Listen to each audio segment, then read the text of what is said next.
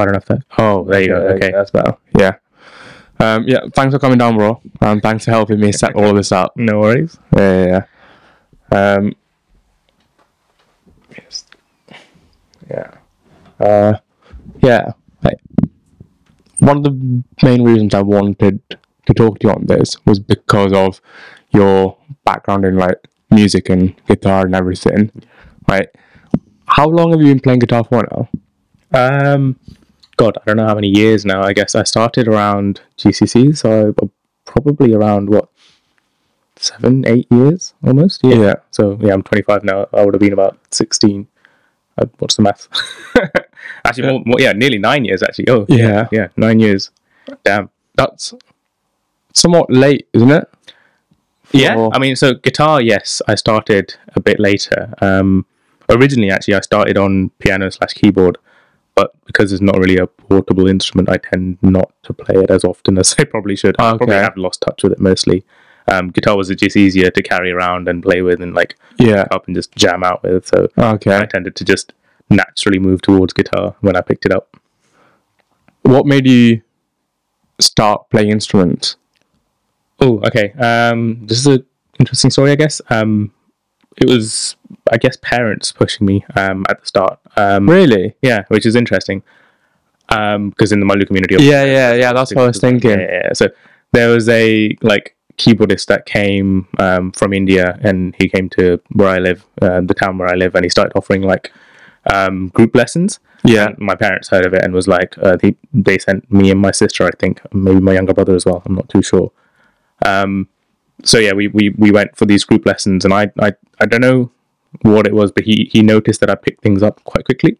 Yeah. And, I remember him having that conversation with parents saying, oh yeah, he's picking up things quickly and he's quite good. So from that conversation, my parents were like, okay, maybe this is something we should explore more. And then they started sending me to actual piano lessons where I had a piano tutor and we were doing grades and all of that. Yeah. Also learning the theory, the Western theory behind it. So yeah, that's how I picked up piano. And then when it came to GCC, I picked up GCC music, and that's where my passion kind of grew a lot more. Okay. Did your parents do that with you quite a lot, where they allowed you, and your siblings, I guess, to explore avenues other than studying, or other than your studies, I guess? I think I was lucky with the music thing when we first started, but as my passion grew, my parents were a bit worried because it started sort of infringing on my studies a lot more, and they were like, "Oh, you're spending a lot of time in music. You should probably focus on studies, especially around GCC time." Yeah. Even during exam revision season, we were doing gigs and stuff. And that would involve me being out the whole day or even the whole night or whatever. And my parents were kind of worried, so they did start pushing back on it later on in life. When I was doing it younger, they didn't really care because I was keeping on top of my grades and all of that. So they weren't too fussed about it. But as soon as it starts, I'm out and about a lot more and doing a lot more and not necessarily studying, they're like, oh, okay, maybe it's not a good thing. But did your grades start suffering, or no? Luckily not. I found a way to balance both, which is why I was always able to make my case with my parents. Luckily, so I was always like, my grades haven't suffered, so it's okay. Don't worry about it. Kind of so thing. They were quite diplomatic in that sense. In that sense, yeah. I think I was lucky. I think generally as a guy in Malu households as well, you naturally get a lot more freedom, and so I think I was lucky to be able to sort of have that as well. Yeah. Are you the oldest sibling? No, I'm the middle child. Okay. Is the older one your sister, or my sister's the oldest one? Yeah. Okay.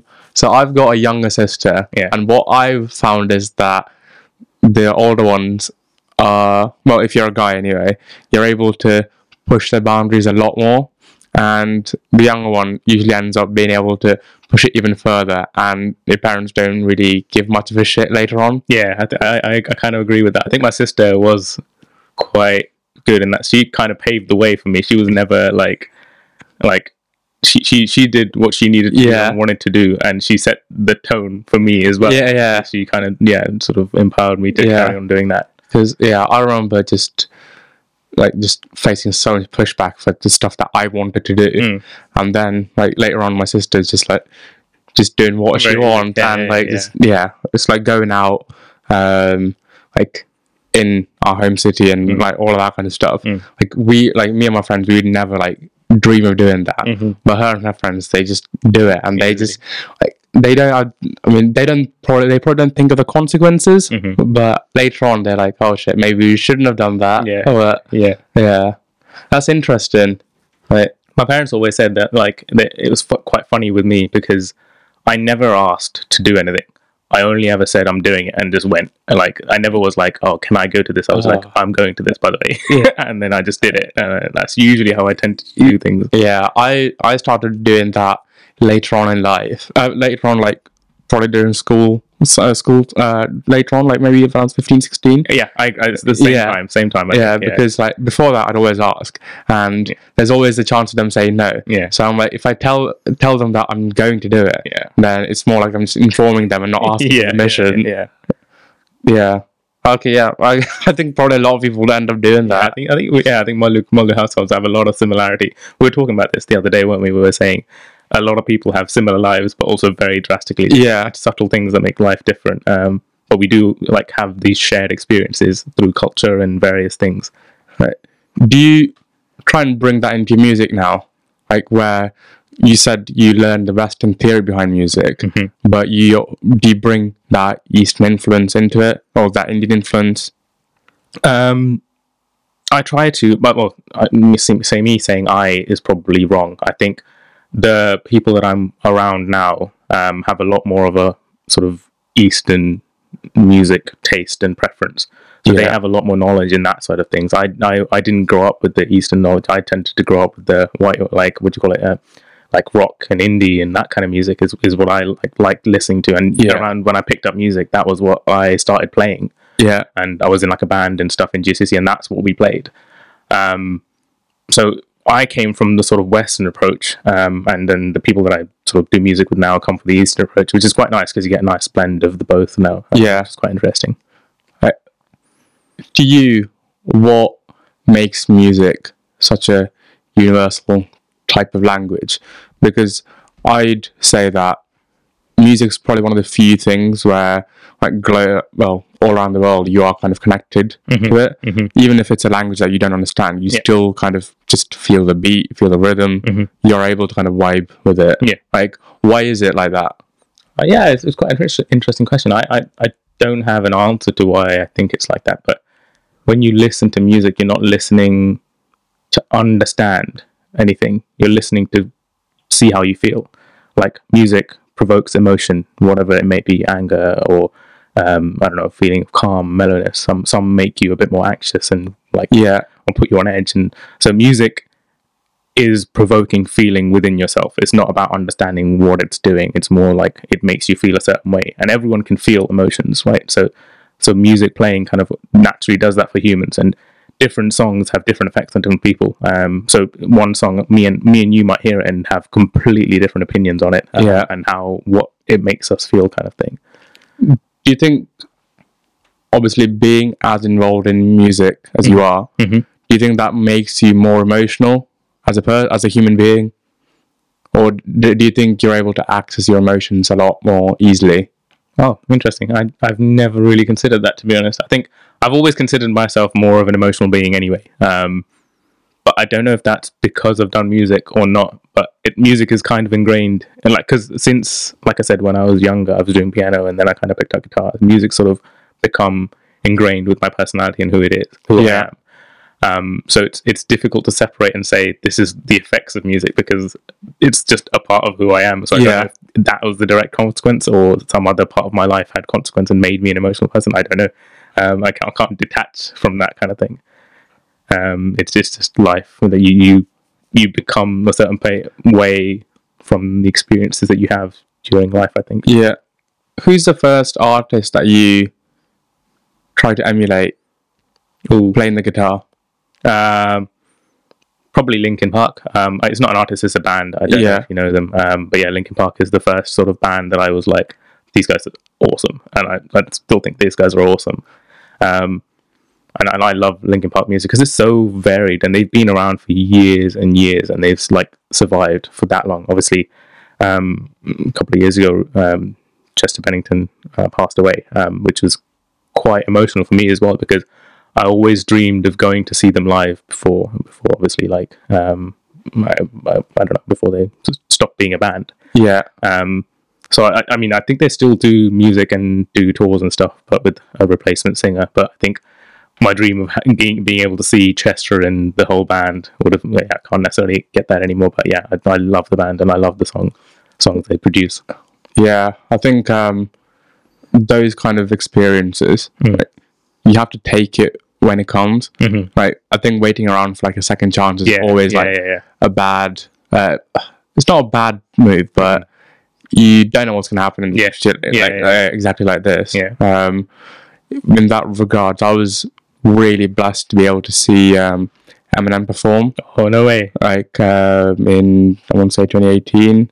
Like, so it was the day after my graduation. Mm-hmm. I'd wanted to see him for ages, and I found out he was playing in London, and I was like, okay. I was looking at tickets for me and a few of my friends as well at the time, and I was about to buy the tickets, and then they were like, "Don't buy it. We've already got you the tickets as a birthday present." Oh, and I was wow! Awesome. Like, yeah, that was genuinely one of the best birthday presents I've ever got. Yeah, because it was completely unexpected, and I went to see him, and it was amazing. I can imagine. Yeah, he's an amazing artist. He's another one that I think is on my list of like top artists that I definitely want to see at some point. Yeah, it's 100% worth going to see him, because you see, obviously he's one of the GOATs of the industry, to me anyway.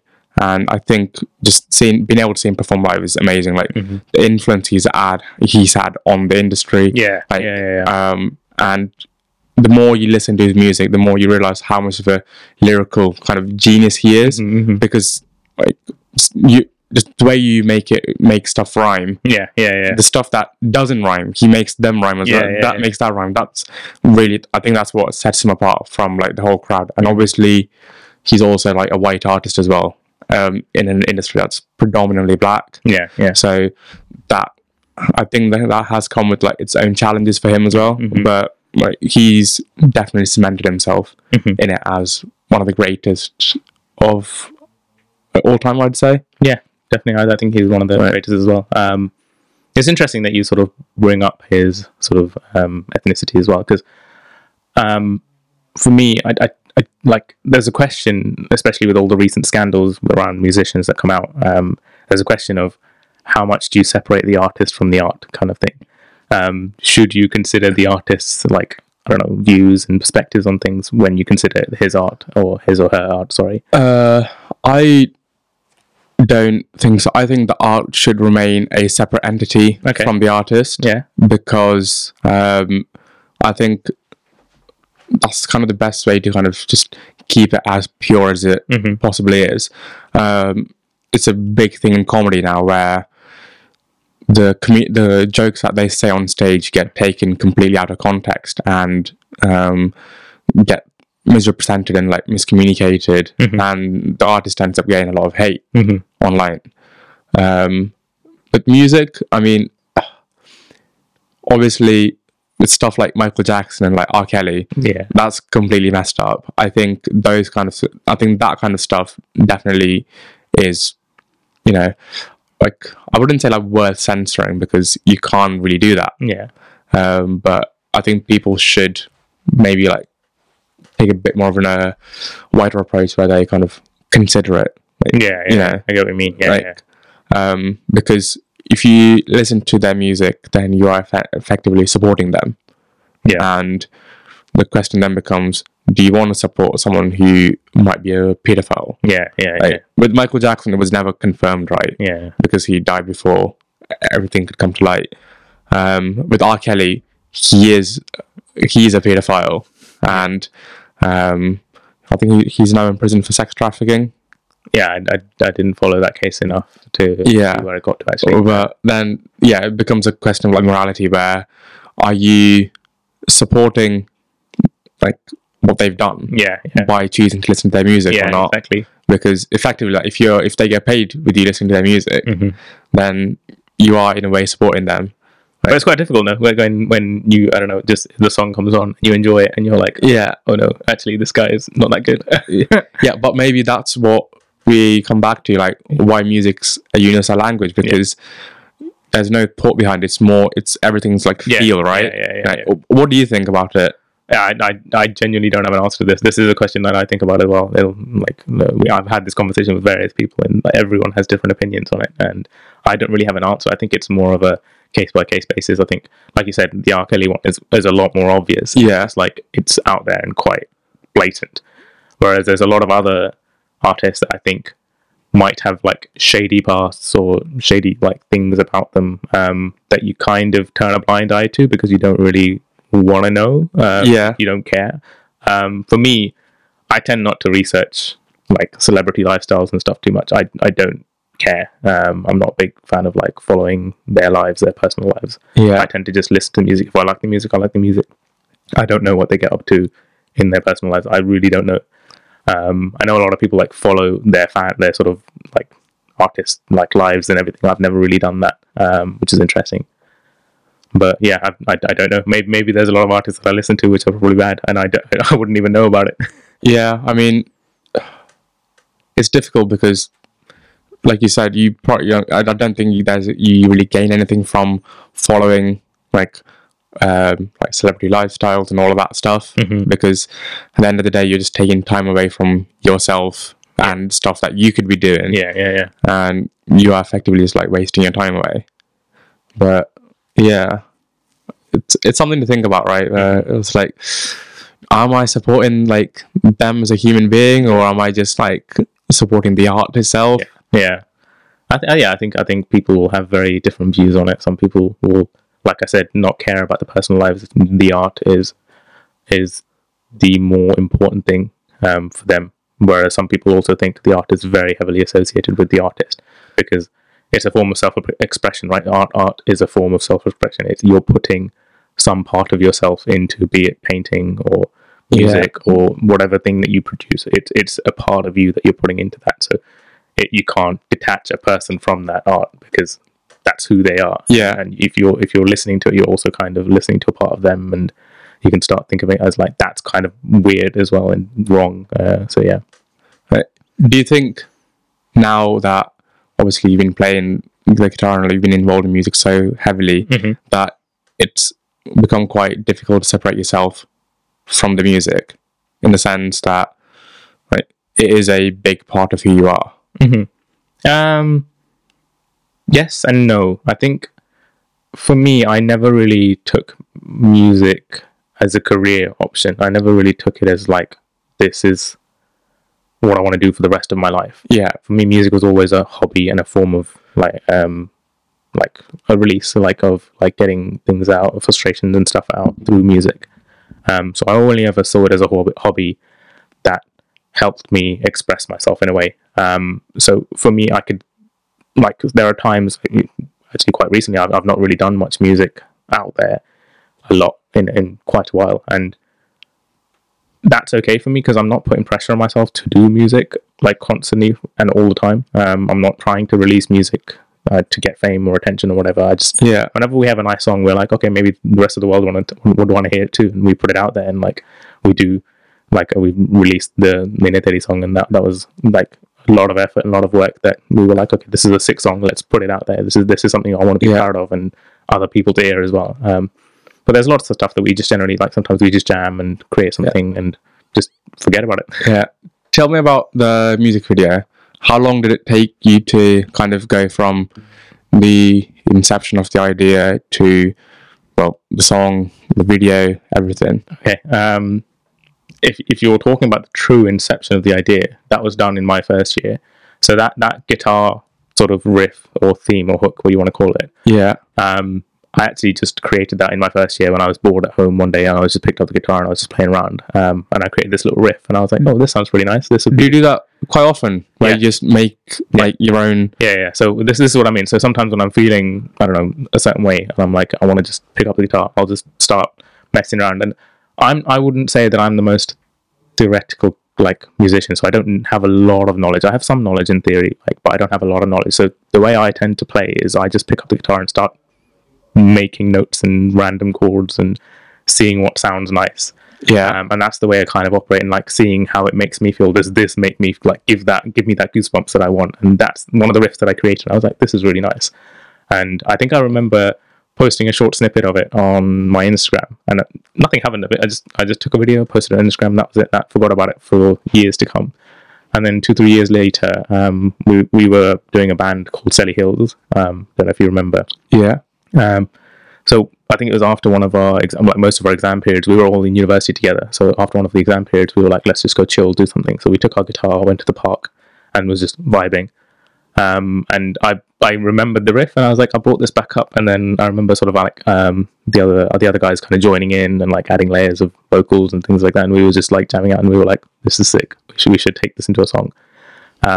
But we didn't like take it seriously for like another year as well. Like even after that, we were like we're not really, like I said, none of us were really like, oh my god, we're going to make a career out of this. Yeah. So we kind of took it at our own pace. We never really pushed too hard with it. And then a year later, I think I was like, okay, that was a good song.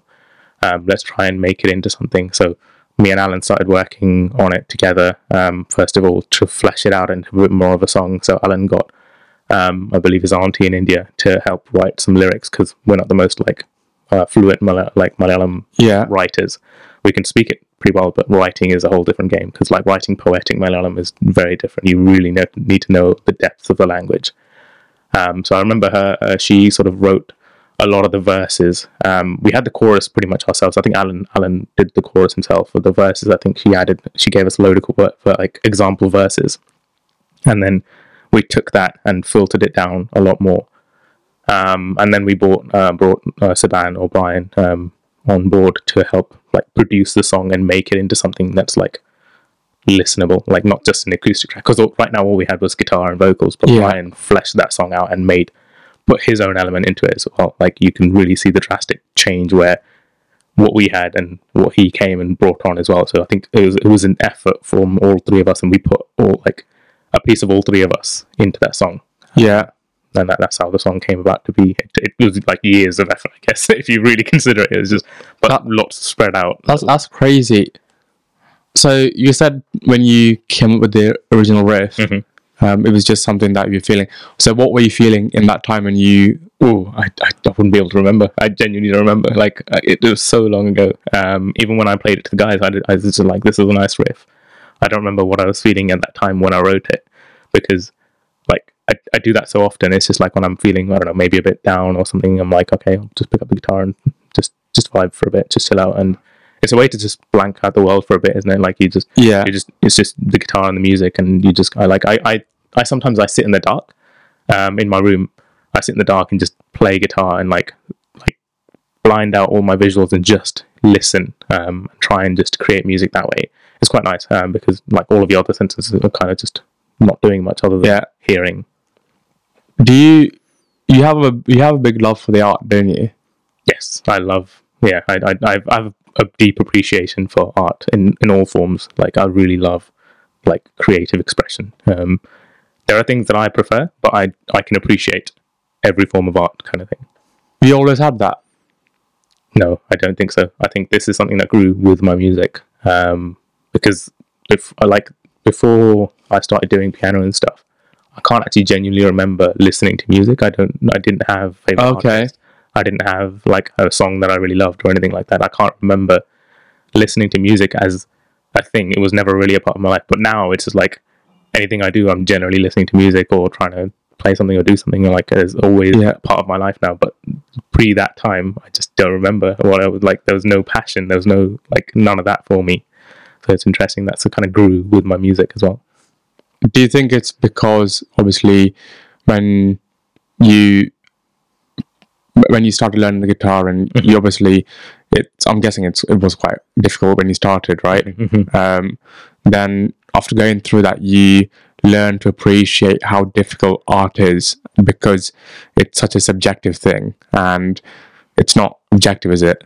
It's like everyone has their own preferences and taste, and then you kind of learn to appreciate it way more because of something that you've done yourself. Yeah, I think it is. I think it did come from the fact that I struggled to learn that instrument, and then even after learning that instrument, to be creative with it is so difficult. Like like trying to find that creative part of your body is really difficult. Like you don't always get it. Like there are times where I'm like I want to create something. I sit down for an hour or two and I'm like, nothing's coming to mind. So I can't even imagine these artists that are releasing song after song after song, album after album, doing loads of these things. And I'm like, how are they so creative that they're like constantly being able to like produce new things? Especially like I said, Linkin Park, bands like that, they've been around for years and they've changed their style so much over the years, and they're so like drastically different. Like if you listen to old Linkin Park, and then there's a phase they kind of went into pop, and then like they've kind of gone back to it, and it's just they have like phases where they've kind of evolved through various different genres of music, and it's really interesting to see how they've really sort of grown with the time and adapted and like just tried different things, and to keep still being such a well-known band after so many years is I think a great achievement. Is that something you don't see that much anymore in terms of like we were talking about how now it's all about how you market stuff, right? Yeah. And do you think with, I guess maybe it's kind of the attention economy that we like live in at the moment, do you think there's a part where the art has suffered a bit?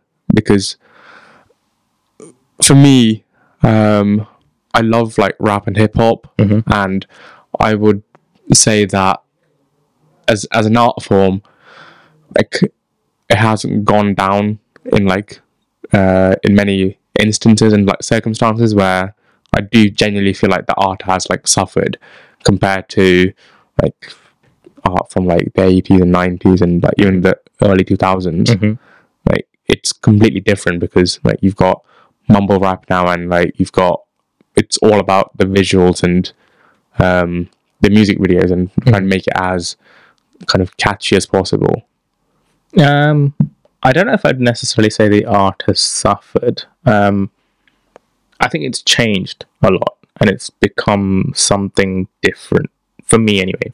I think this is where it's quite difficult because people attach a lot, like you said, we talked about it early on, saying like music is about how you feel, and you attach a lot of that feelings to music too, and to certain songs and certain types of songs. So for us, we grew up in a certain period listening to a certain type of music, and we appreciated the stuff that before as well. For the people that are sort of growing up now, they listen to this and they appreciate this. They might identify and more relate with the type of music that's being put out now, which is why they probably appreciate it. And this is why they still have a growing fan base, right? Like so I guess that's true. I never thought of it like that. Yeah, so it's different. And I like I said, I hate to say that art form is bad. Like all form of art is. I appreciate most forms of art, and some things are not my sort of personal preference, and I don't enjoy listening to it. But that's because I like a certain type of music, and I like a lot of type of music, and like, but that's what I grew up with. So that's what I sort of identify more with. But even some of the newer songs, there are a lot of really nice ones actually. I do find myself sort of listening to some of the newer ones, and I really enjoy it. I wouldn't say all of them are great, but personal preference, I guess. That's what's so good about music. It's individual taste. Like I guess, like what you like. Yeah, I never thought of it like that because you're completely right. If the art form was suffering, then their fan base would not be growing as it is. Yeah, it's completely subjective then, isn't it? Yeah, I mean, it's going back to the earlier point of how it's changed as well. Like I think you mentioned the idea of marketing. I think that's always been there. Like when you take music as a business or an industry, there's a lot of stuff that has to be done to get music out there and recognized, which is like marketing it and doing these tours, and that some of it isn't pretty and isn't what the artists want to be doing. Like as for me, if I took music as a career, I'd have to worry a lot more about how I'm releasing these songs and what have I got lined up next, how am I going to publicize it, like what platforms am I going to use, and what other things am I going to do to build my name and brand and all of that kind of stuff. So I'd have to consider all of that, and that's been around in some way, shape or form previously as well. Like Right now it's a lot different because there's such like vast arrays of like social media platforms, and you have to try and create reels and TikToks and stories and all of this stuff, and it's just like it's a lot more noisier, I think, now, because you've got so many different streams of like publicizing music. So it's a lot more noisier, so it can be quite difficult to filter all of that noise out. But yeah, I think it's been around. Do you think because of like all of the noise and the different ways of marketing, like we're talking about, Reels, TikTok, YouTube Shorts, and all of that, do you think there are like great artists that end up slipping through the crack? Yeah, I think there is. I think there are people who don't necessarily learn how all of that side of works, and it's a very crucial part of making music a business and a career.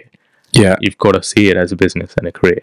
It's not, for me, that's why I've not really, I think, succeeded as much, because I've not had the passion to make it into a business or a career. I've not worried all about all that as much.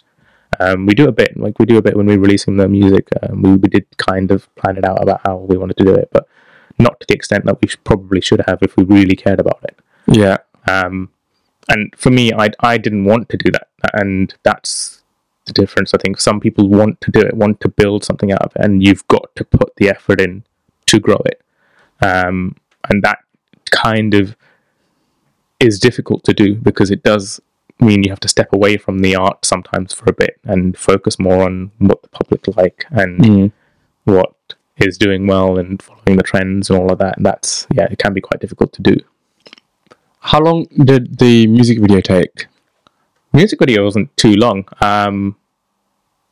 In terms of once we had everything fixed down, I think it wasn't too long, but trying to find a videographer and then work with them to figure out what's possible and what isn't took a bit of time, because we didn't really have many contacts at the time. But we managed to find an amazing guy where his company's called Wicked Visuals, and he's called Albin Jacob, and he's super talented, and for like, he's pretty young as well. I think he's younger than me as well, and he's super talented for his age.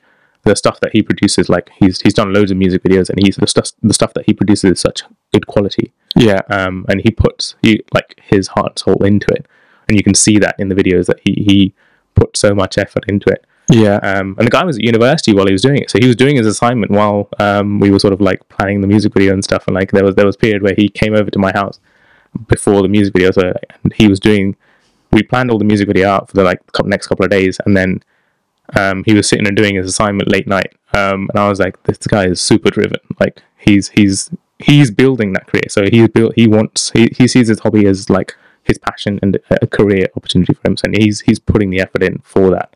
Okay. Even though he's got his backup option of whatever his degree is, he's still sort of pursuing this side hustle. We're seeing that more and more within our community now, I think, where people are pursuing like the creative arts as a career and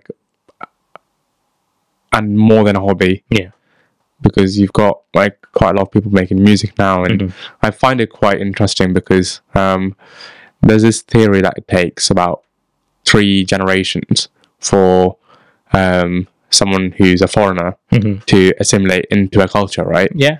And I keep thinking, is it because of that? Because I cannot imagine like our parents like coming over here and saying, "Oh, I want to like start making music or whatever." Yeah, right. Yeah. And like I don't know, like what I wonder if our kids are gonna end up doing stuff like that, and like what our reactions would be in terms of would we actually be supportive, or would we be quite cautious? Like, do you ever think of stuff like that? Yes, for sure. I definitely agree. I think it is what you said around it takes 3 generations for you to fully assimilate into a culture or a different area or country or whatever. I think when our parents came over, their sort of priority was survival.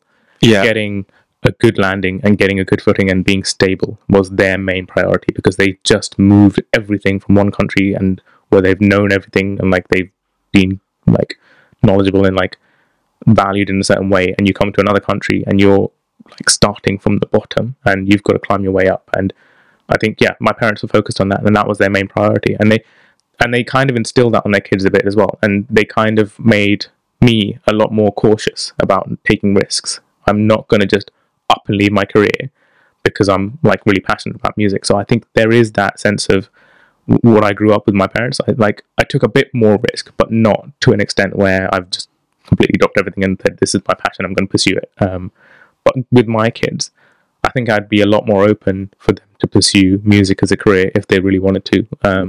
Following any form of art as a career is always a big risk because you never know whether you're going to make it or not. It's a bit of luck involved in that, I think. But yeah, if it was my kids, I think I probably would support them a bit, but I'd make sure that they see the reality of it, not just the fact that they love the passion for it and that they have the passion for it. That's not enough these days. Having passion for something isn't enough. You need to have the drive to put in the hard work, to like do the stuff that's not pretty, do the stuff that you don't necessarily enjoy doing, which is what we talked about earlier about marketing and planning all of that. Doing all of the stuff that goes around the art itself is important if you want to build a career out of it. Yeah, I think. What was your first exposure to the stuff that goes around the art? Because you did, I remember you saying yesterday that there was a point where you kind of stopped, you didn't enjoy making music as much because you were looking at the other kind of side of it as well. Yeah, I don't think there was a distinct time. I think there was a period of my life where I was trying to do more music and forcing it and trying to put more music out on my social media platforms to build like fame, essentially. That I think and then that wasn't what I started music for, and I started getting lost in that, trying to build the fame. So then I started like following, I don't know, there's like, what time do you release the Instagram post to get the most traction and stuff like that. There's like things that I looked into and I was like, why am I doing all of this? Like, is this what I want to be doing? So I kind of got swept up in all of that, and it's not really what I wanted to be doing in the music, but for someone that would be building a career out of it, should be looking at those kind of things, should be looking at how to play the algorithm and try and get more traction for their posts and build their brand and all of that. So I didn't necessarily enjoy it, and I kind of stepped back from music a bit after that. I was like, okay, no, this is not what I started it for. This is not what I want to be doing. I don't want to be caught up in this. Yeah. How long did you take a step back for? I feel like I'm still kind of taking a step back, but I think we're working on plans to do a bit more. I think, it's difficult because there's a fine line of we've got this talent, we've got this ability. Why waste it? Why waste it doing nothing? So do something, but not to the extent that where you're like constantly so focused around how many likes am I getting on this post, and this post didn't do well, why didn't it do well? And like we're not going to fuss too much about that. We're just going to be like, let's try and make some songs, do some covers, generally just enjoy music again. Because I think stepping back, I actually lost the passion for music a bit as well. I didn't pick up the guitar as often like I used to, where I'm feeling low, I didn't pick up the guitar. That wasn't my automatic go-to. So I need to try and rekindle that passion as well a bit. Right. But then what replaced the guitar for you in that time? TV shows, music, I guess. So like movies and stuff, I just generally just relaxed. I think it's also starting work. It puts you in a different mindset, where you do a 9-to-5 job, whatever, right? And as much as I love my job, after your 9-to-5 job on a Monday to Friday, you're tired. Like even on the weekdays, you're pretty tired. You've got other things to do when you're living out. You've got like your own chores and all of that kind of stuff to do. So trying to find time for the music, you had to put an active effort in. So I kind of let that slip because I was more focused on building my career and focusing on like doing the work that I'm doing. And then after I've done that, I wanted to unwind, and I'd put a movie and watch TV shows and things like that. And then that's all I really had time for at the end of the day. And plus a social life as well. Don't forget, you want to have a social life as well. So finding time for the music in between all of this stuff was quite difficult. So yeah, I think recently I'm going to try and, like, I've made more of a mental note to try and put more active effort into finding time for music. So be it an hour a day or half an hour a day, just planning things that I want to do, be it with Alan or be it by myself, and like try and do a bit more music. Nothing too strenuous. But how long have you known Alan for? I met him my first year of uni. That's where I met him, through a mutual friend. Like when I was coming to university, like when you're coming to university, you want to try and have someone there that you know a bit. So I remember mentioning to my friend, being like, "Oh, I'm going to this university and I don't really know anyone. I'm like, a bit worried about it." And she was like, "Oh, I know this guy. He's a singer. Or he's a singer. He's in the same university." And she gave me his number. So I messaged him before I came to university and was like, "Oh, you're here. Like, I'm coming to university. Hi, this is my name. Like, this is what I do and stuff." And we kind of touched on the music side of things and said, "Oh, I play guitar," and he said he sings and stuff. So that kind of left it there. And then when I came to university, like, you get swept up in the induction stuff, the stuff. So I kind of forgot about it, to be honest. Forgot about how I messaged him and stuff. And then one day, as I was walking through the university with a couple of my friends, I remember him sort of walking back home with this little cycle. And I remembered his face from the DP, like his sort of profile picture on WhatsApp. And I was like, "Oh shit, that's Alan." So I went up to him. I was like, "Yo, Alan, this is Basil." And then he was like, "Oh yeah, calm, nice to finally meet you," and all of that kind of stuff. And then he was like, "Just come over to the house later that night, bring your guitar and we can just jam and stuff." So I was like, "Yeah." I was like, being a first year, you want to say yes to like most opportunities that sound interesting. Not every opportunity, most opportunities that sound interesting. So I was like, "Yeah, this sounds good." I was like, I'll come through. So and then we texted each other the address, and yeah, from there I met his friends, and then kind of like became part of the sort of Mallu scene in Birmingham. I was never really part of the Mallu scene when I was like before I came to university, and then I kind of just through them became more widely involved with the Mallu scene. Interesting. So growing up, I'm guessing most of your friends were white, or not Malus then. Yeah, mostly white. I had some Mallu friends, but I think we were also very similar position. We weren't really involved in the Mallu scene, and I wasn't that close with them to start with. I was more closer with my sort of white friends, because that's what I was exposed to at school. Like, I saw my school friends. My Mallu friends were more like when we went to the Christmas programs or the Onam programs. That's where I saw those guys, and like they were calm. We were all calm with each other, but we weren't really like close like that. So yeah, I grew up with a more westernized background, I guess. Okay, so is that how the band started then? Just you and Alan kind of jamming out, and then yeah, basically. Okay. So Alan used to live with Pratik and Brian, the other two guys in Central House. So they had their house together. I had another house, like I was living with some like first years and stuff a bit further out. And I basically never really saw the inside of my house. I was living with those guys so much. Like, I was just staying. I'd go home, shower, maybe have food, or bring food over to their house, and then just sleep there. Essentially, like I'd stay at their house, and it was nice. It was a nice experience. I kind of felt like it's that college experience in India. I think I kind of got that vibe, and I kind of got back in touch with my sort of Mallu culture, and like speaking Malayalam was a big difficult thing for me. I spoke it fluently at home to my parents. They raised me to speak it with them. Yeah, but I never really had the confidence to speak it publicly like that, because I don't know. I feel like I always get judged for it, and I never really spoke it like that.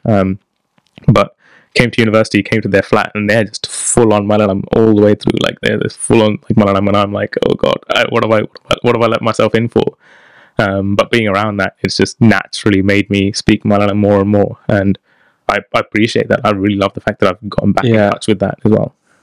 Yeah, you know what? I think I'm probably the same as well, because when I was growing up, Exeter's doesn't have that many Malus there to begin with. So most, if not all of my friends were white growing up, and then I probably started picking up more Malayalam when I came to uni. Yeah. But it's not that I didn't speak out, because I'd lived in India, I could speak, write, and read it.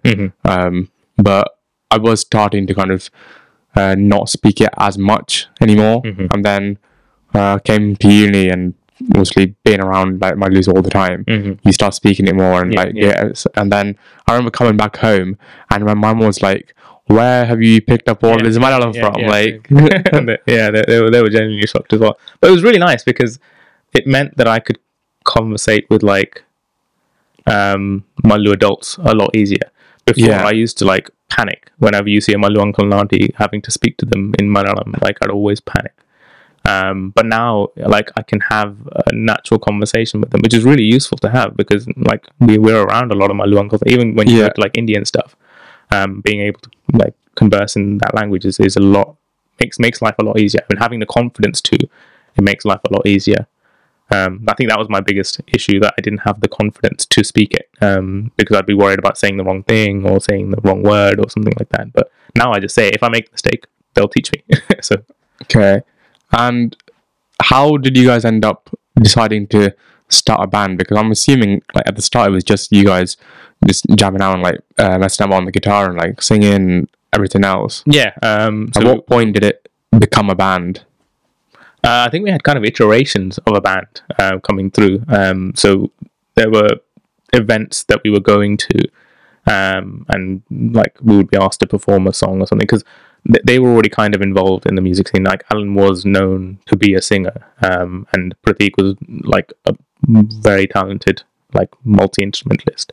So I think they were already very involved with the music scene. So they were getting events or requests for coming to do a program or something like that. So when I joined along with them, we'd obviously go and we'd ask, they'd be like, "Oh, how do you want to be introduced?" And we're like, "We don't know." I think one of the gigs that we went to, we literally just made some random word. I think it was called Yuva or something. Is the name that we gave. It was like a temple program that we went to play a bit more classical songs with. So we literally just made the name there and then on the spot. Yeah. And then I think after that we came back home and we're like, okay, we probably should talk about band and stuff like that. And then I think there were 5 people at that time, so we made a band called Army of 5, and we called it AOV, as in like 5 being the sort of Roman before it. That was the band for a bit, and then I don't know what happened. I think one of the guys kind of moved further away, or like didn't necessarily get involved with the band as much. So then we became Selly Hills. That's when we called Selly Hills because the place that we were living in Birmingham is called Selly Oak. Yeah, and we were on the top of this hill on the road. Our house was on the top of that hill. I don't know if you've been to that house. Like there were many parties that were held in that house. Sorry.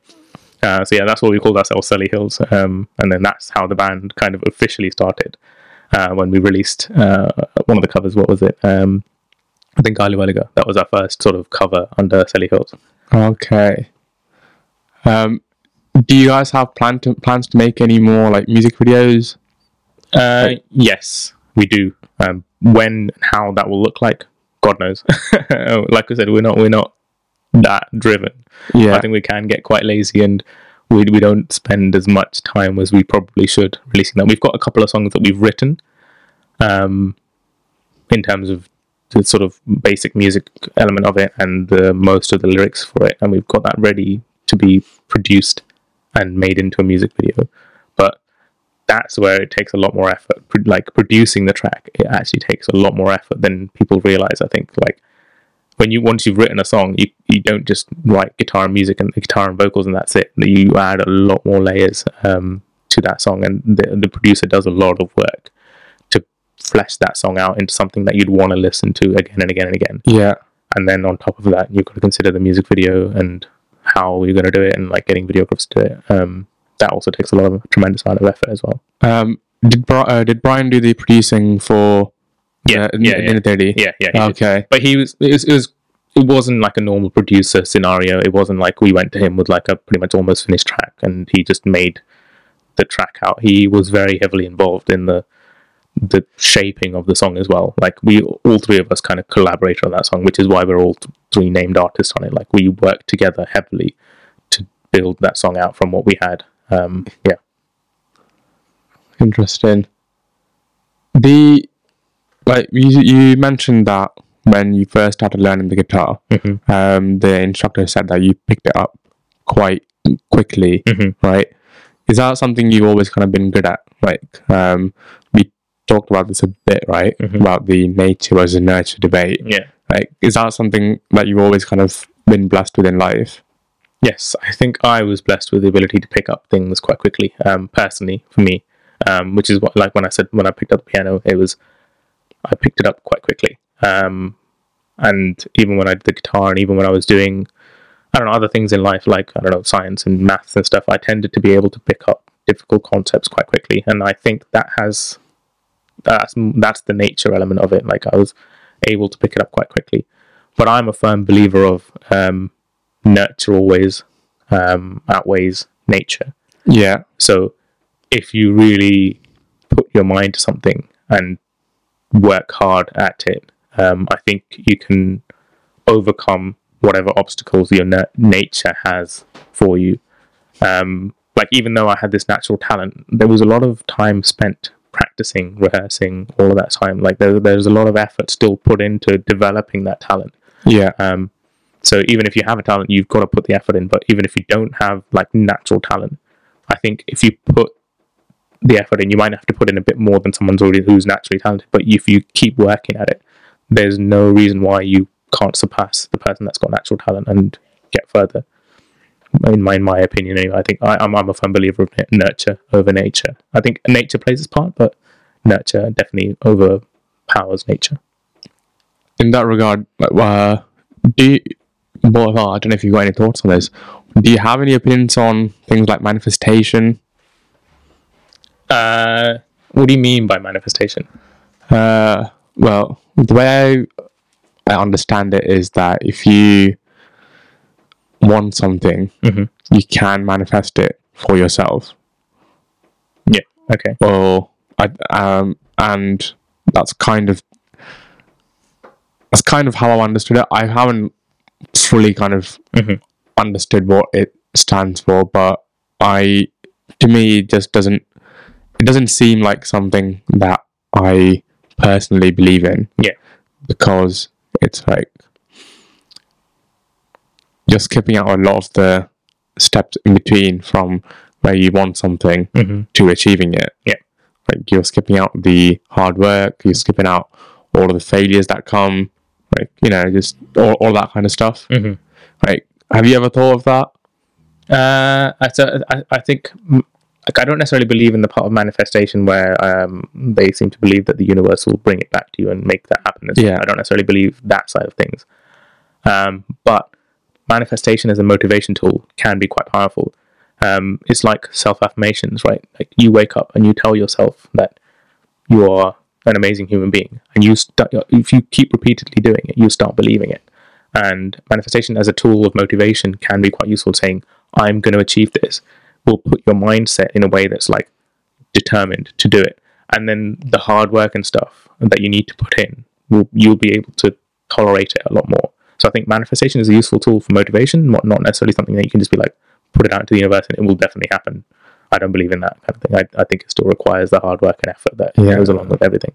Do you reckon it's just one of those like new age, I'm going to choose my words really carefully here, mumbo jumbo? Yeah, I don't know. I can't really speak on that. I mean, I have a personal bias in the sense that, like, I'm Christian, so I have a certain belief system that I go by, and I don't necessarily believe in what they believe in. I believe that there's a God out there who you pray and you lead a good life and you ask for things, and things that you need will be given to you in certain aspects, but it's not handed to you. You've got to work for it. You've got to put the effort in, and that's what Christianity kind of teaches. I think for me, you can pray for it. He'll support you in the efforts that you want to put in. That's what I see. It's like it's a guiding hand in the things that you want to be doing, more than he'll just give it to you on a silver platter. It's that quote or phrase, God helps those who help themselves, right? Definitely. That's what I believe. And like Chris Rock, like the comedian, he's got a bit where he says, if you see a guy who's got a broken down car and he's sat on the outside, What's that? And he's just sat in the car, right? No one's going to stop and help him push the car. Yeah. But if he's pushing the car himself, there is a higher chance that someone is going to stop and actually help them out, right? Yeah, definitely. And that's what I've always kind of figured, where it's like people do like to kind of complain about their situation, or just in general just like moan, but they don't actively take steps to change their situation. Yeah. And yet they expect the universe or others to kind of go out of their way to help them, and they're not really helping themselves. Yeah. Right. Just when you just touched on this, that's kind of what I thought about it. Yeah. I agree with that mostly. I think in light of all the sort of mental health sort of awareness that's coming about, I think there are situations where you're brain can make you think in a very negative manner and make you not necessarily see the positives of things, or give you the ability or the strength to take action and improve things. So I think it's not a case of when somebody isn't doing the things that they should be doing, it's not because they just like choosing to. Sometimes they are like unable to, because of the fact that their brain is making them think in a certain way and not giving them the ability to do that. And it's difficult to know which one it is. And there's no way to know if someone's choosing to not put in the work, or someone's struggling to put in the work. Yeah, I think even if someone is struggling to put in the work because they can't, I think there are still tools at your disposal which you can choose. Yeah. Like I was telling you, like for me, therapy was like a big like game changer for me. Yeah. Because I understood that I needed to do something to change my situation, because I was repeating the same patterns of behavior over and over again. Mm-hmm. And for me, therapy really did help kind of break out of that cycle. Mm-hmm. And it gave me the tools to understand myself as a human being and why I do certain things the way I do, and like so on and so on. Like, did you face that kind of struggles, like where your mental health like kind of declined and you had to kind of take a step back and reassess things? Yeah, definitely. I think there are phases in my life as well where I've gone through struggles which I think affected my mental health in certain ways. I think everyone has their own struggles, and it's each their own, and they go through different things and they experience different things in a different manner. So what's difficult for me might be very easy for you to deal with, and what's difficult for you might be very easy for me to deal with. So yeah, I've been through phases where, for me, what I faced was too difficult for me to deal with, and I probably didn't do the right thing. I didn't go to therapy or counselling, and I didn't do the right things, and I probably should have. But I somehow managed to find a way to fight through it, and sort of get through it. We were talking about this last night, where I've always had the mentality of even if there's something drastically wrong with my life, or if I'm struggling with something really badly, I still do what I think needs to be done. Like, I don't know, because a lot of it, like, life has a way of throwing the inconveniences in the worst time. So be it like during my exam seasons at university or GCSE or A-levels, it always seemed to be around that time where something bad happens. And then you're left with the choice, essentially, of just stay at home and like feel like sad, and like I was blessed and with having the strength to fight past that and think, I've got these exams to worry about. I need to go and study. I would sort of compartmentalize and push those problems of what I'm facing away for a bit. And just go focus on revision for how many hours, and then come back and deal with those emotions for a bit, and then day in, day out, just constantly do that. So I did what needs to be done for my future self not to be affected. So I worked hard for my exams and made sure that I got the grades that I needed to, so that I'm not screwing myself in the future. But I don't know if that was the healthiest way of dealing with it or the best way of dealing with it, but that's how it worked for me. Were you able to separate those two things quite well then? Like your studies and your like emotional well-being at that time? Yeah, I was. When I went to revise, I would just purely focus on the revision, and I'd forget about whatever bad stuff that I was dealing with, and I'd also separate my environment out, so I wouldn't necessarily be at home and just be in my room, because I think that made things worse for me. So I'd go to the library, where it's a different environment, it's a bit more like spacious and roomy and people around, so it was a lot nicer for me. So I'd just go to the library, sit there, work there from morning till evening, and then go back home in the evening when I know that I'm done the revision for the day, and go back home, and then I'm able to relax a lot more. And I kind of got to a point where I'd forget about the issue, and I'd just more focused on the revision, until obviously when you're done with the exams, then you're like, oh, all of these emotions that I was bottling up, or you kind of have to deal with it, and you'd find a way to deal with it later. I don't know how I dealt with it, but you'd get through it, kind of thing, in slow steps. Yeah. What other kind of techniques did you use for kind of helping yourself separate it out? Obviously, you talked about the like the environmental. You change the environment, which is good. But obviously, you still got like, did you have any kind of like remnants of the emotional stuff? Yeah. Like, what would you do to kind of separate that out as well? I think it was a mental thought of like, I know there's bad stuff happening, but like, there's good stuff in your life. Focus on that and don't ruin that for yourself. Like, focus on building your life and building it the way that you want to build it. So like doing well in my exams and then going to university and then doing well at university and building a career in a way that I'm able to have a successful job and be able to stand on my own 2 feet. And then nobody can really dictate my life after that. Like, I know the government and everything will have some say on it, but there's a lot of control that you have of your own life. Once you stand on your own 2 feet and you're earning your own income and you start having your own place, you have a lot more independence and nobody really can affect that. No matter how bad things get, you can just detach yourself from that and think, this is not something I want to be part of anymore. Once you're sort of on your own feet. Otherwise, it's quite difficult because you're dependent on a lot of people and a lot of things beforehand, and you kind of have to put up with shit to be able to like get through life. Do you think your experiences have made you a much more resilient person? Yes, but I don't always think that's a good thing.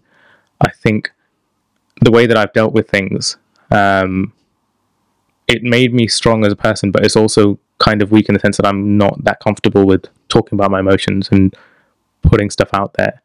I prefer dealing with things on my own. I just want to go away and deal with things, but I'm not good with sharing and dealing with emotions together with someone and communicating those issues, which was a real problem when I got into a relationship that I'm in now. My girlfriend would want to know what's affecting me, and I'm just like, I don't want to talk about it. I'm just going to go deal with it myself. And that was quite difficult for her because being partnered with someone like that, you'd want to know what's affecting them and you'd want to know why they're acting the way they're acting. So I had to make a conscious effort to like try and be more communicative of what I'm feeling and what I needed. If it may still be that I need some alone time to deal with it, but at least she's aware of why I'm feeling that way and why I'm at the position that I got to, kind of thing. Yeah. Do you do that more now? Yeah, I try and do that a lot more now. Maybe not perfectly. There are times where I'm still a bit not perfect in dealing with my emotions, but I think it's a sort of understanding game between both of us. Yeah. That's interesting because I would have thought, well, like we were saying before, because of the music, you said you're quite an emotional person, right? And we were talking maybe was it because of the music as well? But I would have thought that because you're an emotional person, you'd probably have it more to the surface. In a way. Yeah, I think I do. So I when I say I'm an emotional person, I think what I meant was I feel emotions a lot more quicker. I tend to be. I tended to be a lot more emotional back like a year or two ago. I'd feel those emotions and react a lot more drastically based on the emotions. More recently, I've realized how that can be quite detrimental to me. Reacting solely on emotion can make you do things that you regret. Because when you're feeling sad or angry and reacting purely on sadness or anger is not always helpful to you. So I've started taking more of an approach of when I'm feeling certain emotions, I try and sit and process those and understand why I'm feeling the way I'm feeling before I make any reactions or decisions. It's not 100% of the time. There are definitely times where I have outbursts and I don't necessarily have the control, but I'm trying to work on that control of when I feel a certain emotion, trying to reflect on why I feel that way and understand what it is that needs to be. Is there something that can be fixed? Is there something that needs to be done? And then doing that rather than lashing out when I'm angry or upset. That's the kind of approach I take now. Is your girlfriend quite understanding of that? Oh yeah, massively. Like I said, I was not like that a year or two ago when we were dating. So I think she had to understand where all those things came from. And she helped me understand it as well. And we talked through those things together.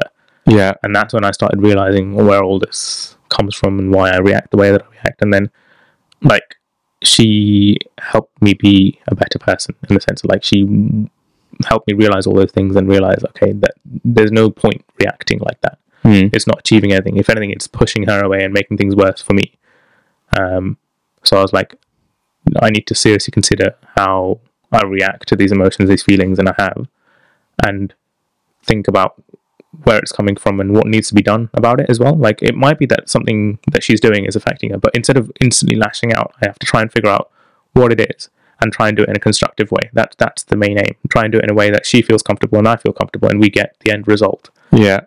She always has this quote that she likes to say, is that, like, it's never me versus her, it's us versus the problem. And that's the way that we try and look on anything that goes wrong. We try and figure out what exactly is the problem. Is it something that, like, I'm not getting enough or she's not getting enough, and how can we fix that problem? Is it something that we can work on together? Like, she does something, I do something, and we try and meet in the middle somewhere. Yeah. So that's the kind of way we approach it. What made you decide that she was the one who you don't mind me putting the stuff in? No, this is fine. Yeah. Okay, yeah. What made you decide that she was the one that you wanted to, well, spend the rest of your life with then? Was that like a turning point when, obviously, to have someone this understanding with you? Yeah, I think for me, it's the fact that she's always wanted me to she's always made me want to be a better person. And it takes a lot to make someone want to be better constantly, and constantly reflect on themselves and think, am I doing this correctly? And she brought some control into my life, and she made me sort of reflect a lot more on myself and how I do things, and made me calmer and deal with things a lot calmer and understand life in a better way and just look on life in a better way. And that's ultimately what you want, right? Someone that makes you better in your life. And I know that's really selfish to say. It's like, no. You want a partner that makes you better as well, like makes you a better person. You grow together. That's what I've always wanted, to build a family that's like growing together and like happy and peaceful. That's what I want. Do you share the same values then? I don't know if we had a conversation about values specifically, but from what I know of her, I think, yeah, we do have the same outlook on life. We are very different people on a lot of things, but we're also very similar on what we want out of life. We're not looking for, I don't know, like neither of us are very like, oh, career will be our be all end all. We'll have a career, we'll have a good, successful career, but up until the point where we're comfortable, not to the point where we're earning loads and loads of money. I just want to be comfortable enough so that I can provide enough for my family to have a good life, not a luxurious life. We'll have the bare minimum for sure, and some luxury. That's the kind of level I see it at. And I think she kind of shares the same view, is more about spending time with the family and making sure that we build a happy family rather than trying to be successful on our own. That's the kind of mentality that we have. Interesting. Is that how you've always wanted your... Is that something that you've always wanted? I think so. I think even when I was younger, I even though I didn't know what it meant, I knew that I wanted to have a small happy family, with a medium-sized house. Like nothing like I don't like big houses because it just feels too spacious for me. I don't like tiny houses either because obviously you want a bit of room to move around. But like a medium-sized house where we have enough space to move around. Nothing too big, because I go to these mansions and you think, how do you populate this house? How do you feel at home in such a large house? You've got so much space and air, and like you're not really like you're just vastly separated out. And I'm like, I don't necessarily want that for the future. And like having to look after a house that big as well, it's just like I don't want to put that effort in. I'll just constantly be cleaning the house. Do you reckon, like, I share that same mentality in the sense that I do, like, if I do end up having a family, I do want to spend as much time with the family as I can, like in a lot of regards. Yeah. And I always wonder if that came from parents obviously working like super hard when we were younger, because they've just moved to a new country, like you said, trying to put your own 2 feet on the ground and like trying to just make ends meet at certain points, right? I wonder if that's where it comes from, where it's almost like you want to provide the life for your kids that you wished you had.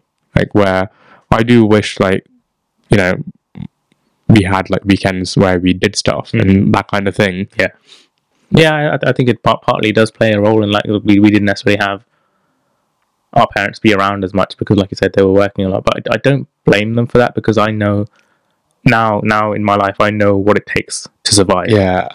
Even to just survive and get by is quite difficult. I kind of imagined what they went through when they moved to a whole different country where their language, like their English wasn't great when they moved here, and having to communicate and do all of the things that I'm doing now. I don't know how I would have done it. Would have done it. Like, I don't know if I would have been strong enough to survive what they went through. So I don't blame them. But it's also like, what I wish I had that, but there's no. So like, the only thing that I can do is going forward. Luckily, my parents set me up in a position where I'm able to succeed in this country, and I'm able to like speak fluently and have a good career here. So they set me up for success in my own family. So I'm going to take that blessing and I'm going to carry that forward, kind of thing. 100% agree with you. I probably realized how much of a big difference it is once I started moving out and living myself, and then it gave me a whole new respect and understanding for my parents, because like there are days when I come back from work and I'm just absolutely destroyed, and you still got to cook, you got to clean, you got to get stuff ready for the next day, and they'd be doing that from like, they'd be leaving at 8 o'clock in the morning, coming back at 8 at night. Like, it's not even like a 9 to 5, it's like a 12-hour shift, and they'd still do all of this for us. And just experiencing it gave me a whole new respect for them, and how daunting it must have been to come to a new country, like you said, where you don't speak the language, and how it must. I don't know if your parents came from the Middle East or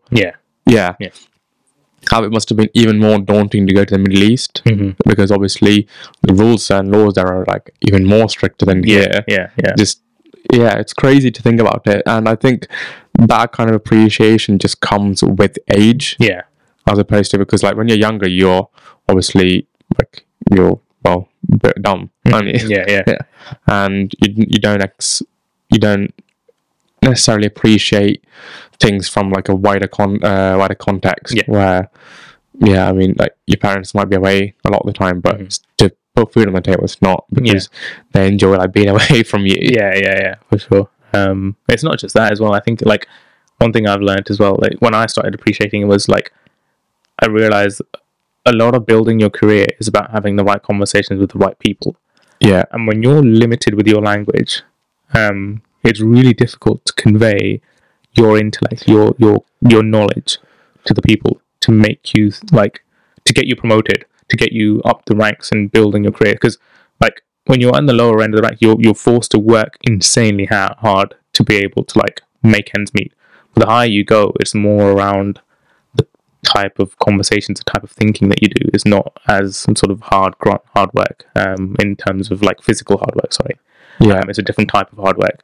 So for them, it must have been very frustrating to be able to like, to not be able to like build a career. They're just working hard day in, day out, just trying to make money. That's all their primary focus was. They're not worried about climbing the ranks as much. They're not. That's more a longer term goal. If they can get it, then great. But if their primary goal was just work day in, day out, try and get as much money as possible. I know that it was like frustrating for my dad, because he came from an engineering background, and obviously because of language barrier, he wasn't able to pursue that here. And because he was a big influence in me deciding to go into engineering in the first place. And I do remember like how frustrating he must have felt, or like how frustrating it must have been, like to not be able to pursue that career and that passion that you've built up like all your life, and effectively having to kind of give it up. And the reason that you're giving it up is for your kids to have a better life. And I think a lot of kids, we're not kids anymore really, people from our generation don't really appreciate the sacrifices that our parents have made. But at the same time, I also think that our parents expect us to make sacrifices because they made sacrifices for us. Yeah. Which I don't think is necessarily fair. Yeah. Like, you got any thoughts on that? Yeah, I mean, I agree. I think it's not a perfect system. Like, I appreciate a lot of the sacrifices that my parents have made. And for me, like, even doing music stuff actually was a part of appreciating the sacrifices that they made, because I was like, I'm in a country, they've set me up in a position where I can speak the language well. I'm not just going to go down the route of study and just a job. I need to explore the life. The blessing that was given to me is being able to explore life a bit more and look at what else is out there.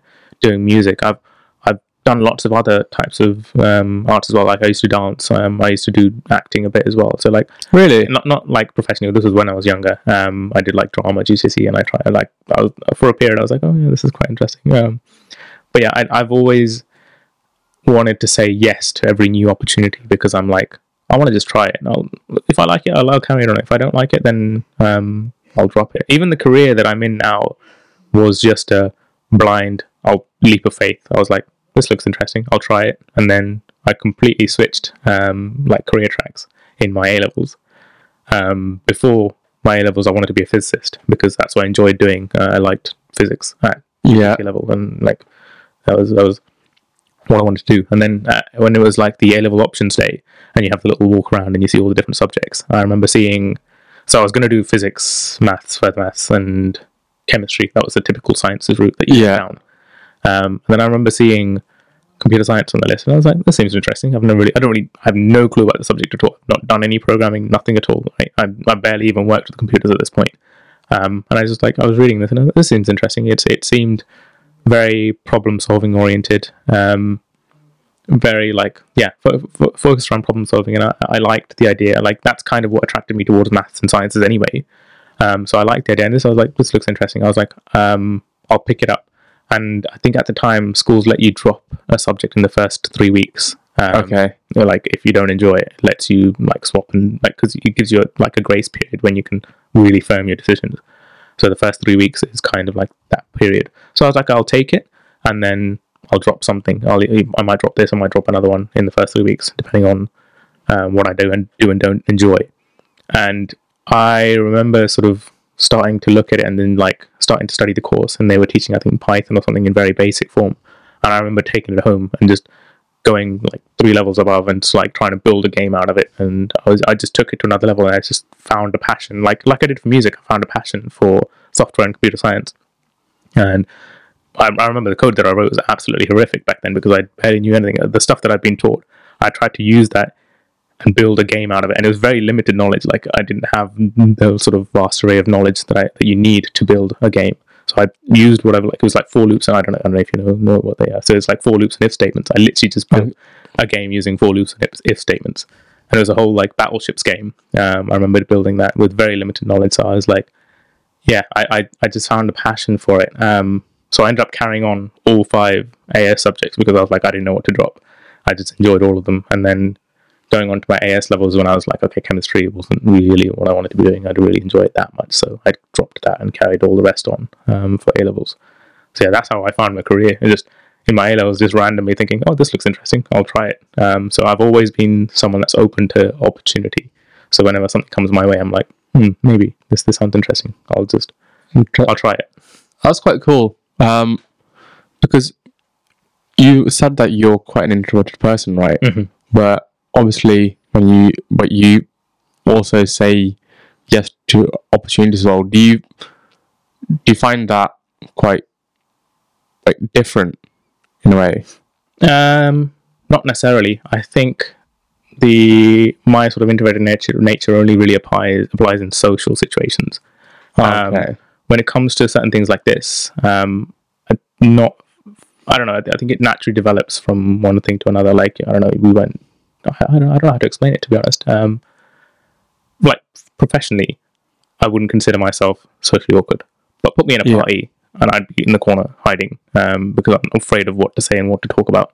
Professionally, I know how to elaborate knowledge and talk about things that I'm working on. And that's different. Like, I don't have an issue with doing that. But when it comes socially, I'm like, what do I talk to you about? What do I say? What do I ask you about? Like, And what if I say the wrong thing? What if I like upset you or piss you off? Like I don't want to be doing that. So I get in my head too much about those kind of things. So I think that's why socially it's where I struggle a lot more, and I tend to be more introverted.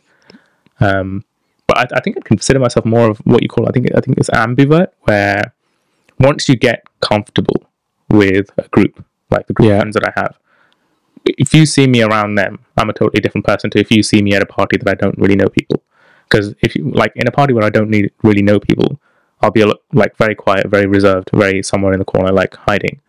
But if you see me with like a group of friends that I know, I'm like a lot more bubbly, a lot more chattier, and make jokes and laugh a lot more because I know what I can and can't say, and like I feel relaxed, so I can open up a lot more and not worry about being judged. I think that's why I'm introverted in other situations where I'm worried about being judged or saying the wrong thing.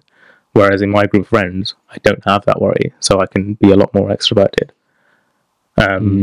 So opportunities. Oh, sorry, going back to your earlier one, opportunities kind of naturally come through things, and like I'm not looking for opportunities, but when something comes your way, you say yes. And I don't think sort of whether you're introverted or extroverted, that there'll be a lack of opportunities. I think opportunities will come through. You just have to be open to seeing them. Yeah. I think it's worked out pretty great for you. Yeah, so, luckily, God willing, it's been good so far. I always think to myself as in like, if I were to die tomorrow, would I have regretted anything or missed out on anything? And I'm like, from what I can tell, from the cards that I was dealt in my life, I think I've made the best of it. I think I've really done what I wanted to do so far.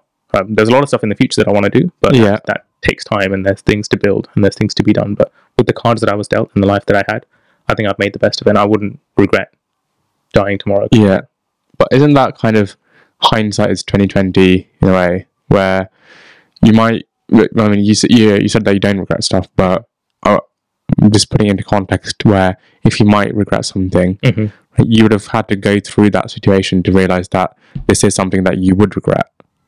That or whatever happened is something that you regretted. Does that make sense? Not sure I fully understand. But I think what you're alluding to is like you have to go through something before you know if you're going to regret it, right? Yeah. And that's where I said, like, I tend to say yes to most opportunities and then realize, okay, this isn't something I want or something I should be doing or whatever, right? Okay. So my regrets I don't have many regrets of something that I haven't done that I had the opportunity to do, because most of the times I've tried it and realized that this isn't for me, or tried some small aspect of it and to realize it's not for me, this is not what I want to be doing. So I've always made decisions like that. So am I going to regret this in the future? If I say no to this, am I going to regret this in the future? Probably not. Or if I am going to regret it, maybe I'll try it and see what happens. Cool. Are you happy now? With who you are as a person? Yes, mostly. I don't think I'm ever perfect, so there's always things to work on. Yeah, but I mean that goes for everyone. I think. I mean, like the idea is that no one's perfect, and you'll always work on improving yourself. Yeah. As a person. But overall, are you happy with where your life is? Yeah. Oh, yeah. I think I mentioned this to you as well, but I was just saying that the phase of life that I'm in at the moment, I feel so blessed to be in this phase. I'm so like happy in the situation that I'm in right now. Like a lot of people like talk about university and stuff and say, oh, they miss university, and I'm like, I genuinely don't. I made the best of university. I had fun there, with what I could, and now I'm in a different stage of life, and I'm having fun here. And I'm not missing that because I got what I needed to out of university lifetime, and I don't really want to go back to that lifestyle, because when you're at university, you're broke and you're living to a budget and you're having fun to a budget. And that was great at the time because that's all you could do, and I made the best of that. But now I have money, and I'm like, it opens up a whole variety of activities that I couldn't do before, and like lots of different things that I'm like, wow, like there's more to life than just going out on a night out or chilling in the room. Like I still enjoy doing those things, but not as often. Right. So what does happiness mean to you now after having been through uni and like all of your experiences now? Like, you said it before that you're much better at finding a balance and stuff now as well. Like, what does happiness mean to you right now in this moment?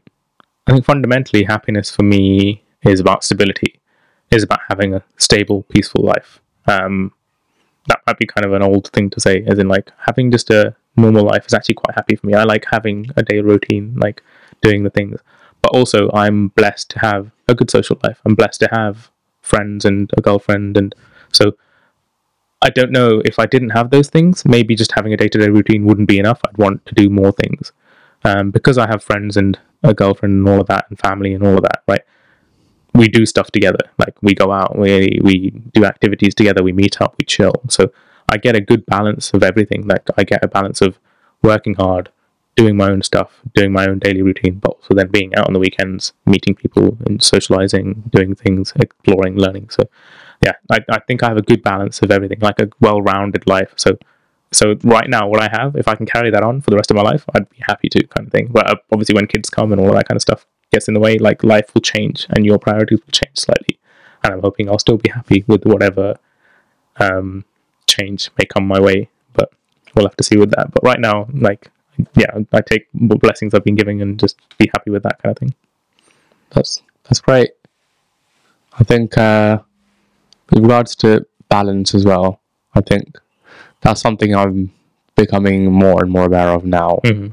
Because like I was telling you before, I tend to have a tendency to go like all in on something. And I think, like I was saying before as well, in hindsight, it might have been me running away from like dealing with problems I was experiencing before. But now I've kind of become more rounded in the sense that I'm able to process stuff a lot better, and I'm able to kind of I know what tools are available to me to make myself into a better person and experience things. So like I think now with regards to happiness, I have more of an attitude where I'm like, yes, I am happy, but the happiness is kind of temporary, because I doubt you'd always be happy all the time. For sure. And I think if you were happy all the time, you probably would forget what that feeling is like as well. And so while it might be temporary and it might pass, like it will come back. And I think that's helped me develop a bit more of a carefree attitude towards life in general and like things in general as well. Like before, like I was saying, if I hadn't been able to go to the gym for like a month or something, I'd feel really anxious and like I'd feel like upset about not being able to go to the gym. But now it's like if I've skipped a week, then it's fine. I still have like I can go next week. It's not like the gym's going to shut down. Like you know what I'm trying to say. Like when you were just talking about balance, I think like I realized that I'm applying those principles to my life as well now. Especially with like starting a new job and like starting a master's and like all of that stuff as well. I think that somehow it's just kind of timed out really well where I have managed to kind of get a balance for myself as well. What does happiness mean to you then? Like, so I mentioned stability being my form of happiness. What does happiness mean to you? To me, it means being able to push myself and become the best version of myself. It sounds really vague when I say it like that, but being able to try new things, being able to keep improving, like every day. Like I was saying to you last night, I want to be able to go up a belt in jiu-jitsu within the next 3 years. I don't know if that's possible, but that's something I'm aiming for. Like I want to try and grow this as well.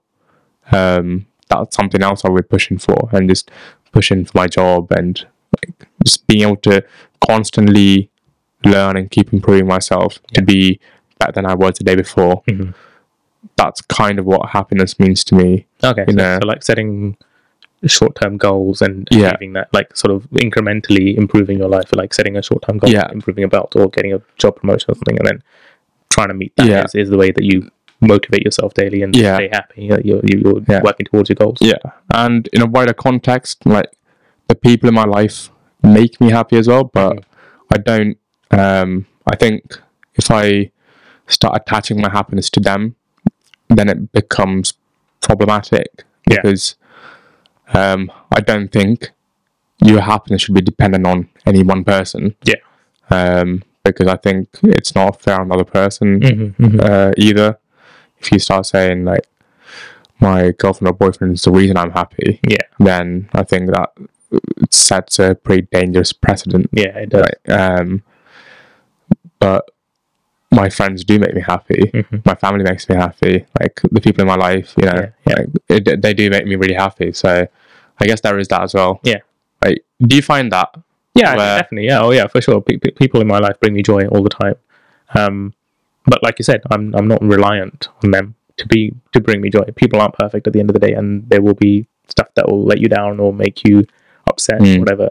And if you put your entire happiness reliant on one set of people or one person, when they do let you down or eventually like upset you in some way, that can be a lot more drastic, and you might have a lot more drastic reaction to it because you don't expect it, because you're putting so much pressure on that being perfect, because you want it to be happy, and your happiness is reliant on that. So you put so much pressure on that, and it makes one mistake or like an issue like much worse than it should or needs to be, kind of thing.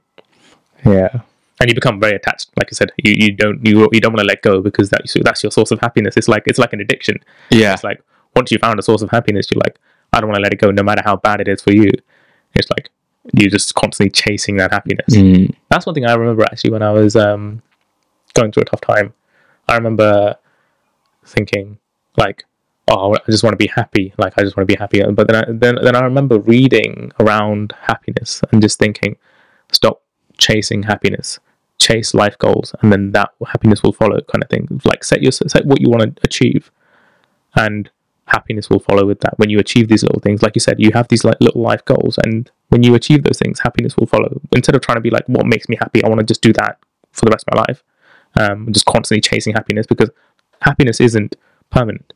It will be very temporary, and you can't chase happiness for the rest of your life. So you chase individual goals and find happiness in and joy in those things. That's the way I think I sort of changed my mindset.